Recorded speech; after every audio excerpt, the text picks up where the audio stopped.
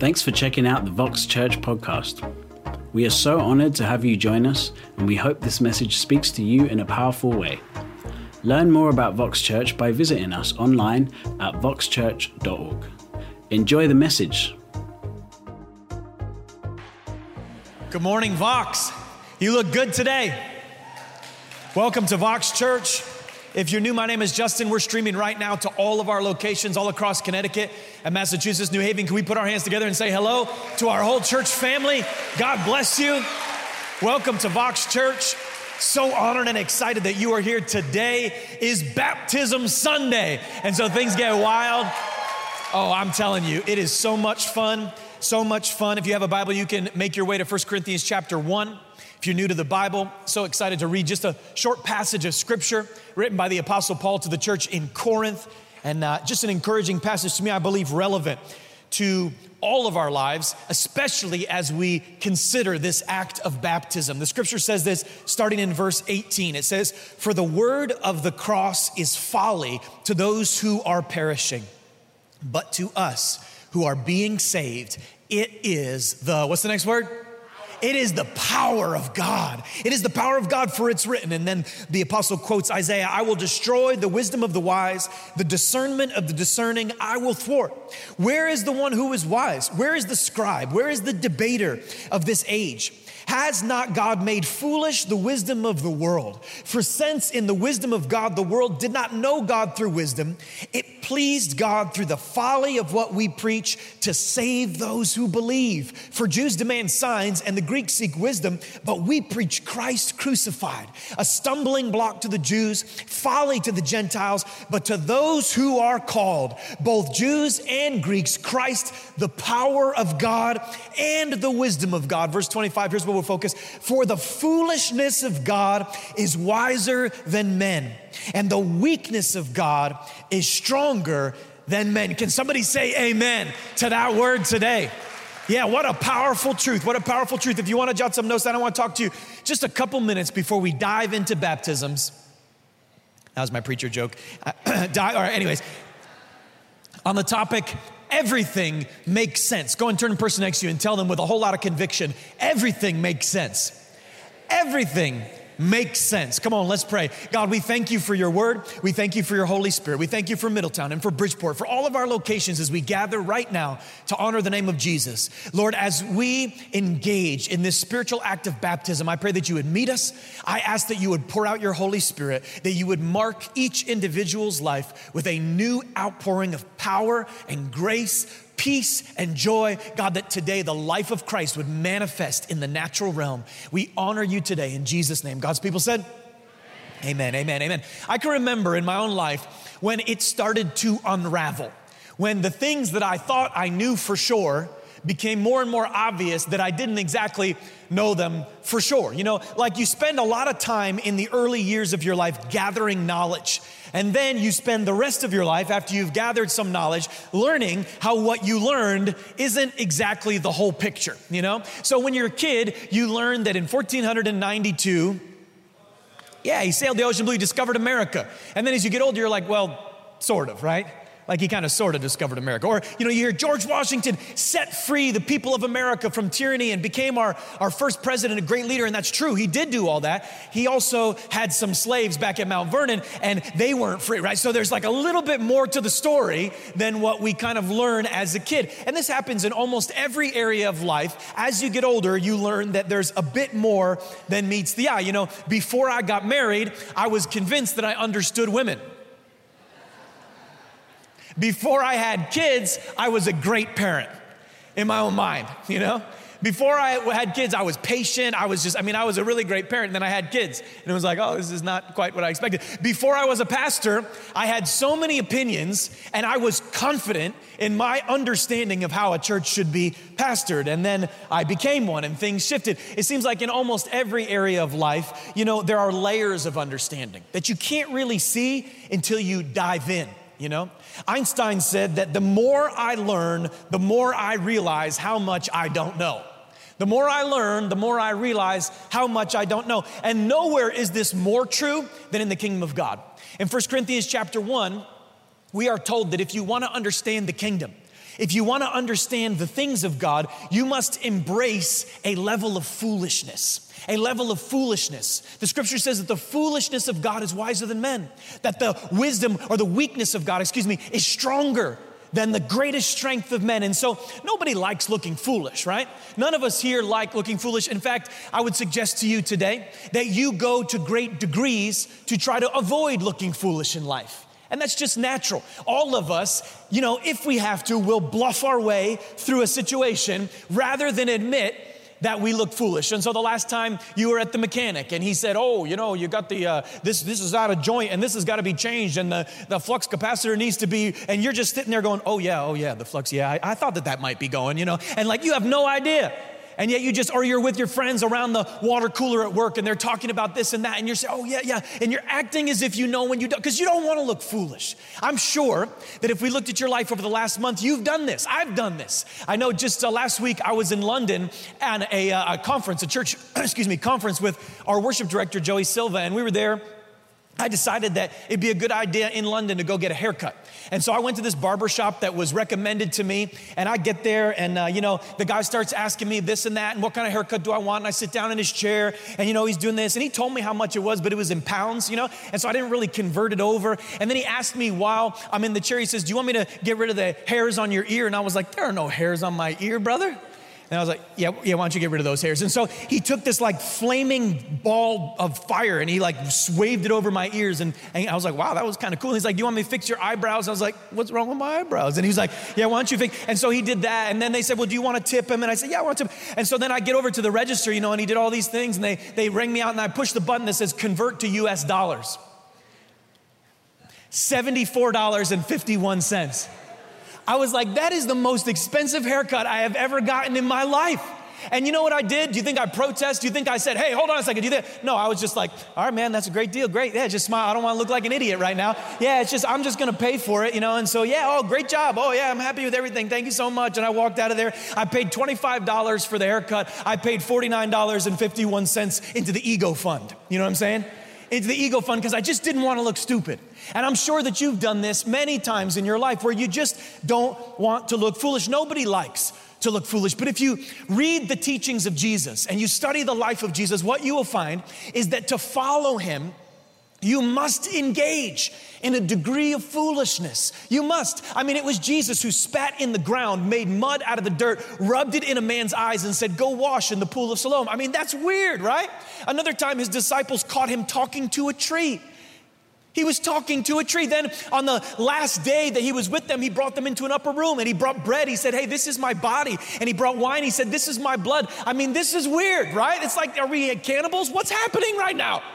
It seems foolish. In order to follow Jesus, there is something counterintuitive about the gospel, that you must engage in a degree of humble foolishness. And in fact, you can't fully understand what God is doing or how God will work until you humble yourself and engage in a degree of foolishness. If I'm honest, when I gave my life to Jesus Christ as a teenager, I hardly understood the good news of God's grace.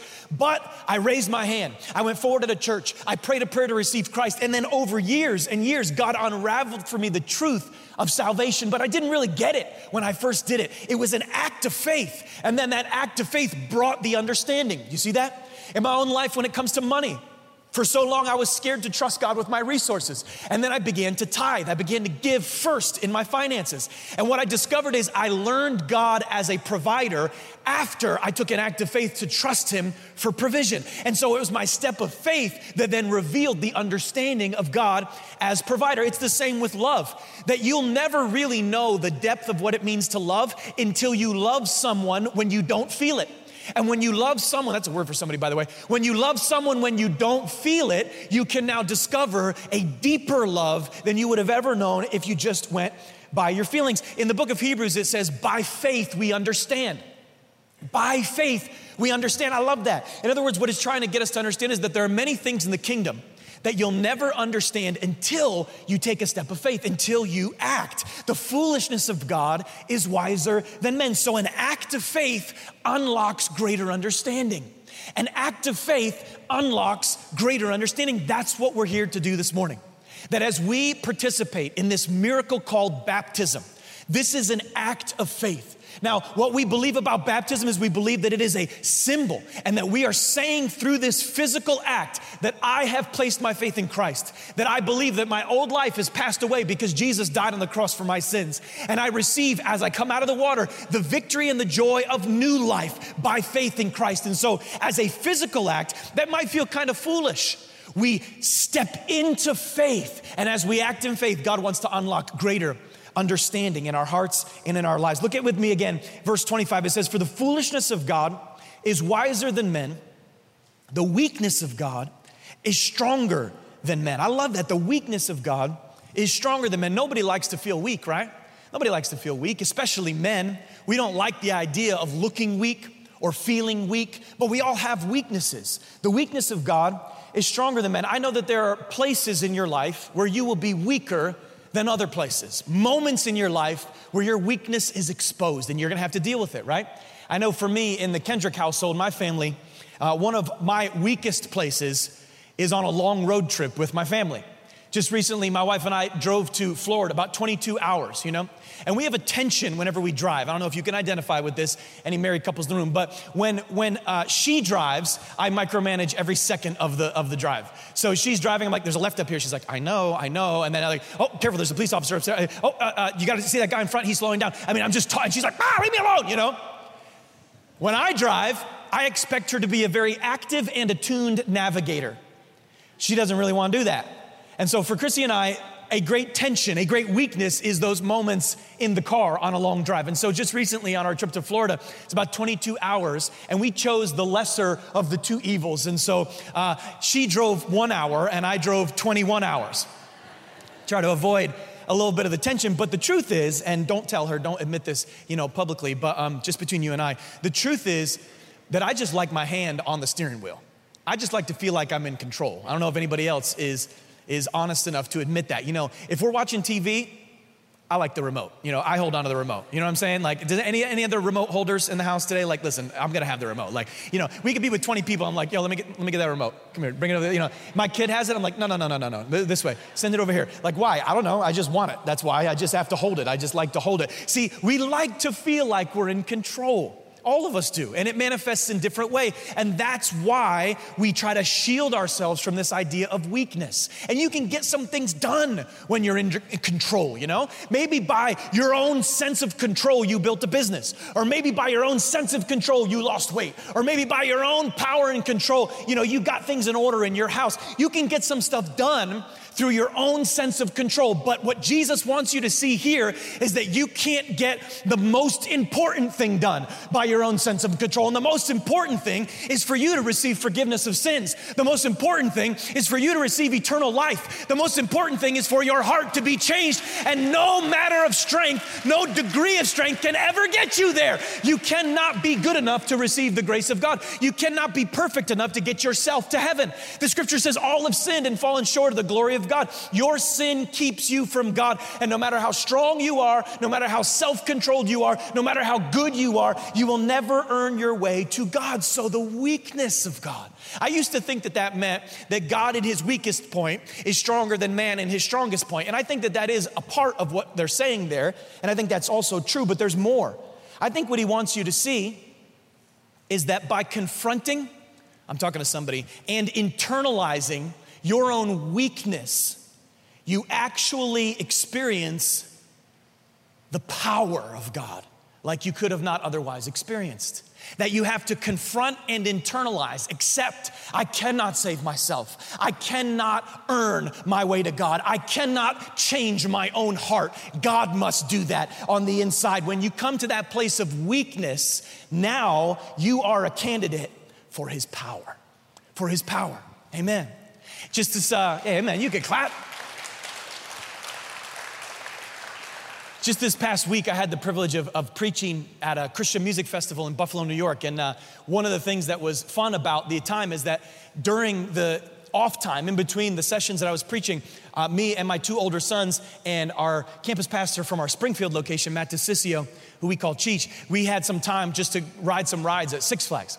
And so, I'm not a huge roller coaster fan, but I have a 10-year-old and a 12-year-old, which means I'm a huge roller coaster fan, And so we went on every single roller coaster in the place, literally. I mean, we just went roller coaster, roller coaster, roller coaster. And my head is getting smacked around in all these roller coasters. And I'm walking off, holding my neck like, man, these people are breaking my neck in these roller coasters. And I said, gosh, I think I'm snapping my neck back and forth. And Cheech looked at me, he said, on the roller coasters, it's a lot easier if you lean into the turns.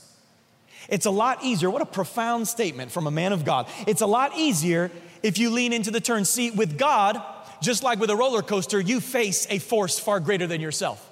And you can be stiff and difficult, and God will take you through the turns and your neck will snap back and forth every time.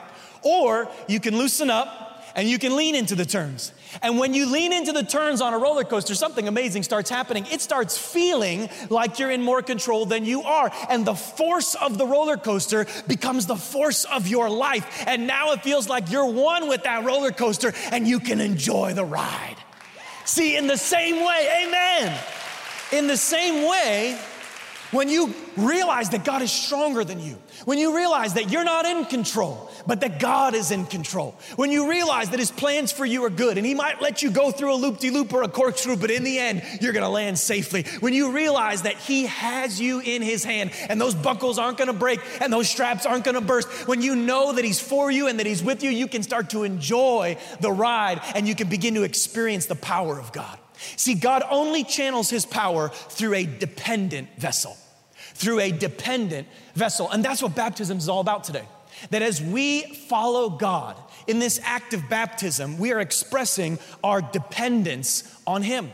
And so Baptism Sunday, always a special Sunday. We are participating today in a miracle as a church family at all of our locations, participating in a great miracle. And I want to talk to a few different people specifically. And the first person here at all of our locations right now, I want to talk to you if you are here and you are not a follower of Jesus Christ, because I believe that today is a supernaturally ordained day for you. Maybe you came here and you've known all about religion, you've performed a whole bunch of religious things in your life, but honestly, you're not living submitted to God. You're not living walking in a dynamic relationship with your Creator. Friend, what you need to hear today is that you can. In fact, you were created to walk with God. You were created to know God and to fellowship with him. But sin separates you from God, and that sin keeps you from fellowship and from eternal life. You cannot earn your way back to God by being a good person. That is the false promise of broken religion. But the grace of God has been expressed to you through Jesus Christ. Jesus came as God's representative on the earth. He died a substitutionary death so that by his shedding of his blood, he could wash away your sins. And by his resurrection from the dead, he could fill you with new life. But you must place your faith in Christ, surrender to the roller coaster of grace, receive forgiveness of sins, open your heart to God, and allow his life to fill you, and you will live forever. It is the good news of the gospel of God's grace. And if you're here today and maybe you've known religion and you've known traditions and you've tried to be a good person and you've tried to do this and that, listen, you need to today place your faith in Jesus. Place your faith in Jesus. In just a couple minutes, I'm going to lead you in a simple prayer. The scripture says if you confess with your mouth that Jesus is Lord, believe in your heart that God raised him from the dead, you will be saved. And so by praying with me in just a few minutes, that's your step of faith to trust in Christ. And then right after you pray that prayer, we're going to invite you to be baptized today. We're going to invite you to be baptized today. All right. So it's going to get wild in here. It's going to get wild. But the second type of person I want to talk to today is you're here and you are a follower of Christ. You're a follower of Christ, but you have actually not been baptized. And so maybe you've been following Jesus for 5 years or for 10 years or for 5 minutes or for 20 years, whatever it might be in your personal life. The scripture says in Matthew 28, that Christians are to go out and make disciples, all right? And then the very first thing Christ tells the disciples to do is be baptized in the name of the Father, the Son, and the Holy Spirit. And so baptism is an act of humility. It's an act of faith. It's an act of surrender. And as you trust in Christ through that act of faith, he honors and blesses and favors your life. And so it's that step of faith of surrender. Now, tragically, There are some of us in the room at all of our locations right now. Maybe you were baptized as a baby and mom and dad had great intentions, but what we see in the scripture is that every person who was baptized made the choice themselves to declare the faith in Christ. And so if you're here today, maybe you were baptized as a child, I want to encourage you today, be baptized now as an adult to choose by faith that you want to follow Christ, all right? That today you're going to obey him. Or maybe you're here and you've just not been baptized, but you are a follower of Jesus. It's a crazy thought, but I want to encourage you to consider it for a moment. This is the very first thing Jesus told you to do. So how can you claim to follow Jesus Christ with your whole heart if you're not willing to do the very first thing that he said to do, which was be baptized? And you might be here, you say, well, I feel foolish. Well, the foolishness of God is wiser than men, right? Well, I'll feel weak. Well, the weakness of God is stronger than men. Would you not follow God in a little foolishness? Because I believe that act of faith will unlock a greater relationship with God, a greater victory over sin, a greater power for your future, a greater favor and blessing, a greater outpouring of his Holy Spirit. God wants to move in your life. And here's a crazy idea. You weren't prepared. It's going to mess up your hair. You don't know how you're going to explain it to your aunt or your uncle or whoever might be disappointed that you didn't tell them. But why worry about what they think more than what God thinks? Today, get baptized in Jesus' name. And so here at Vox, it's kind of crazy. We do things a little bit different maybe than you did at Grandma's church. If you're here today and you haven't been baptized, we have already purchased a t-shirt and a pair of shorts in your size, a pair of flip-flops, and everything else you will need, a towel, everything else you need to obey God and be baptized, all right? And so you're here and you're like, I didn't sign up for this. I wasn't prepared. I didn't know. Well, we knew, and God knew. And he brought you here so that you could obey him today.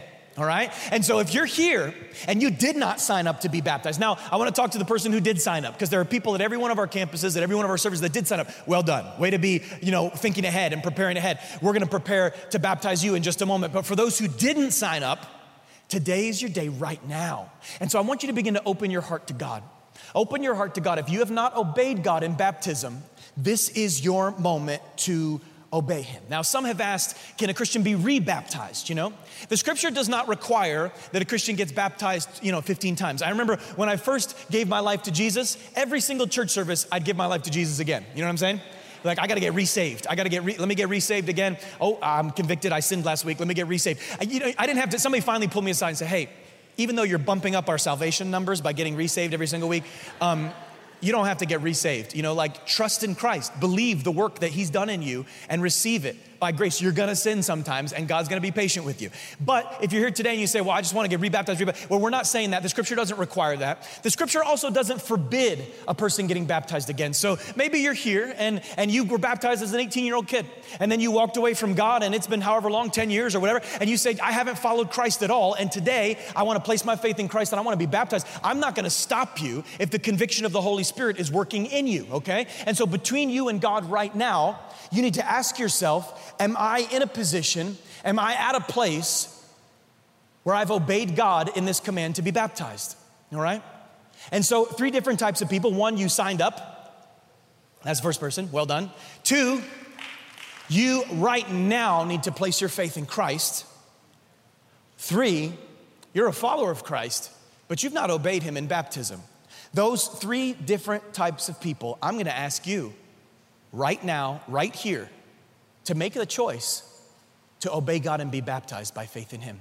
And here's what I believe with all my heart, that as you take this step of faith and as you express dependence on God, you are positioning your heart for a blessing. Look what it says in Psalm 149. It says, for the Lord takes delight in his people.